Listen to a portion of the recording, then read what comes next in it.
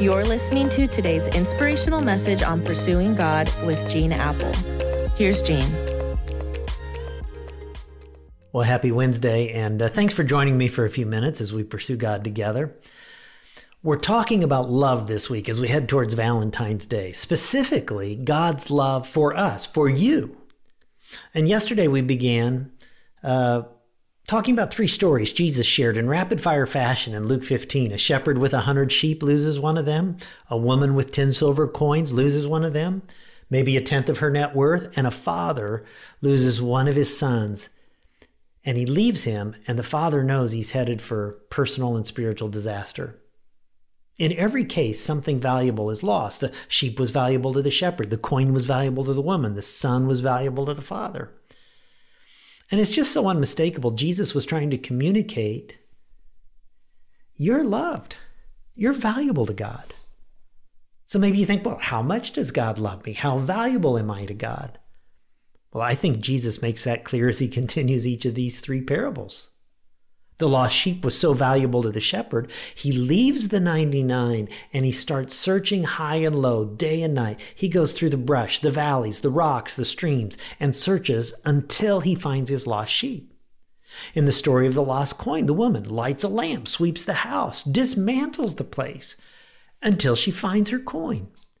And in the story of the lost son, the father just scans the horizon daily, waiting for some sign, some word, some indication that his lost son might be returning home. In all three stories, that which is lost is worth a search. And listen, if you wonder how much God loves you so much, he went on a search for you. Just as in the three parables, when something valuable is lost, you go on a passionate search for it, right? God loves people so much that when they're lost, when they're missing, when they're confused, when they're straying, instead of condemning them for wandering away, God takes the opposite approach. God lights a lamp. He launches a search. He dismantles the universe, if he has to try to track down that which he loves. And I just want to say, if you're a spiritually seeking person or you're spiritually confused right now, I hope you just see in these parables how valuable you are to God. God loves you so much, he designed the people of his church to seek you out, to search for you when you were confused and straining and lost.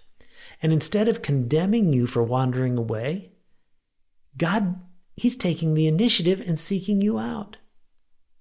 I mean, he directed you to this podcast today so you could get this glimpse of his love for you. And he just wants to woo you to himself, to help you get off that road that you're traveling on, to relate to you as a loving father, to liberate you from chains that have bound you for too long, to forgive you from guilt that strangles you, to strengthen you for challenges that await you, to transform you for the purpose that he has in mind for your life. The fact that you're even listening to this today is proof positive that you are loved by God and you're valuable enough to him that he's been seeking you out personally.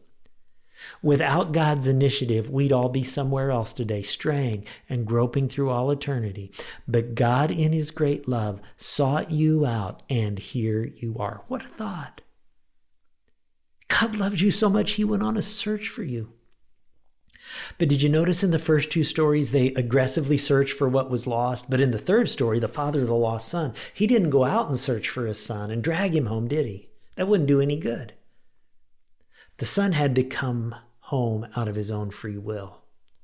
So instead, what did the father do? He makes their home such a warm, loving, inviting atmosphere that eventually it was irresistible for his son. That's the kind of atmosphere we're striving to create at Eastside, where searching, empty, thirsty people who haven't found satisfaction anywhere else just find Jesus irresistible. People need a place where they don't have to be embarrassed about not knowing the basics of Christianity. They need time to have questions answered, to hear more about who Jesus is, the wisdom of the Bible in every area of their lives, what following Jesus is all about.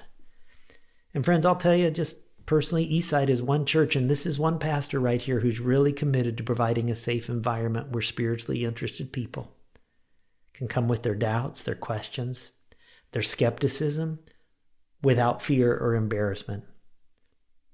I hope you know it's a place like that for you. And I hope you feel it's a place like that where you can bring your spiritually searching and confused friends or family who are also valuable to God and who are worth our search and invitations.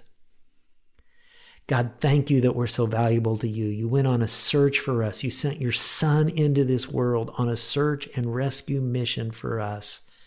Thank you for your church and for people who reached out, maybe who even right now are reaching out to some who are listening to this. And God, thank you that you've called us to be the kind of people that go on a search for others, that rescued people rescue people. May we be people like that, I pray in Jesus' name. Amen. Hey, thanks for joining me. And hey, it always means a lot when you tell others about this video or podcast. I hope you'll share it with them. See you tomorrow.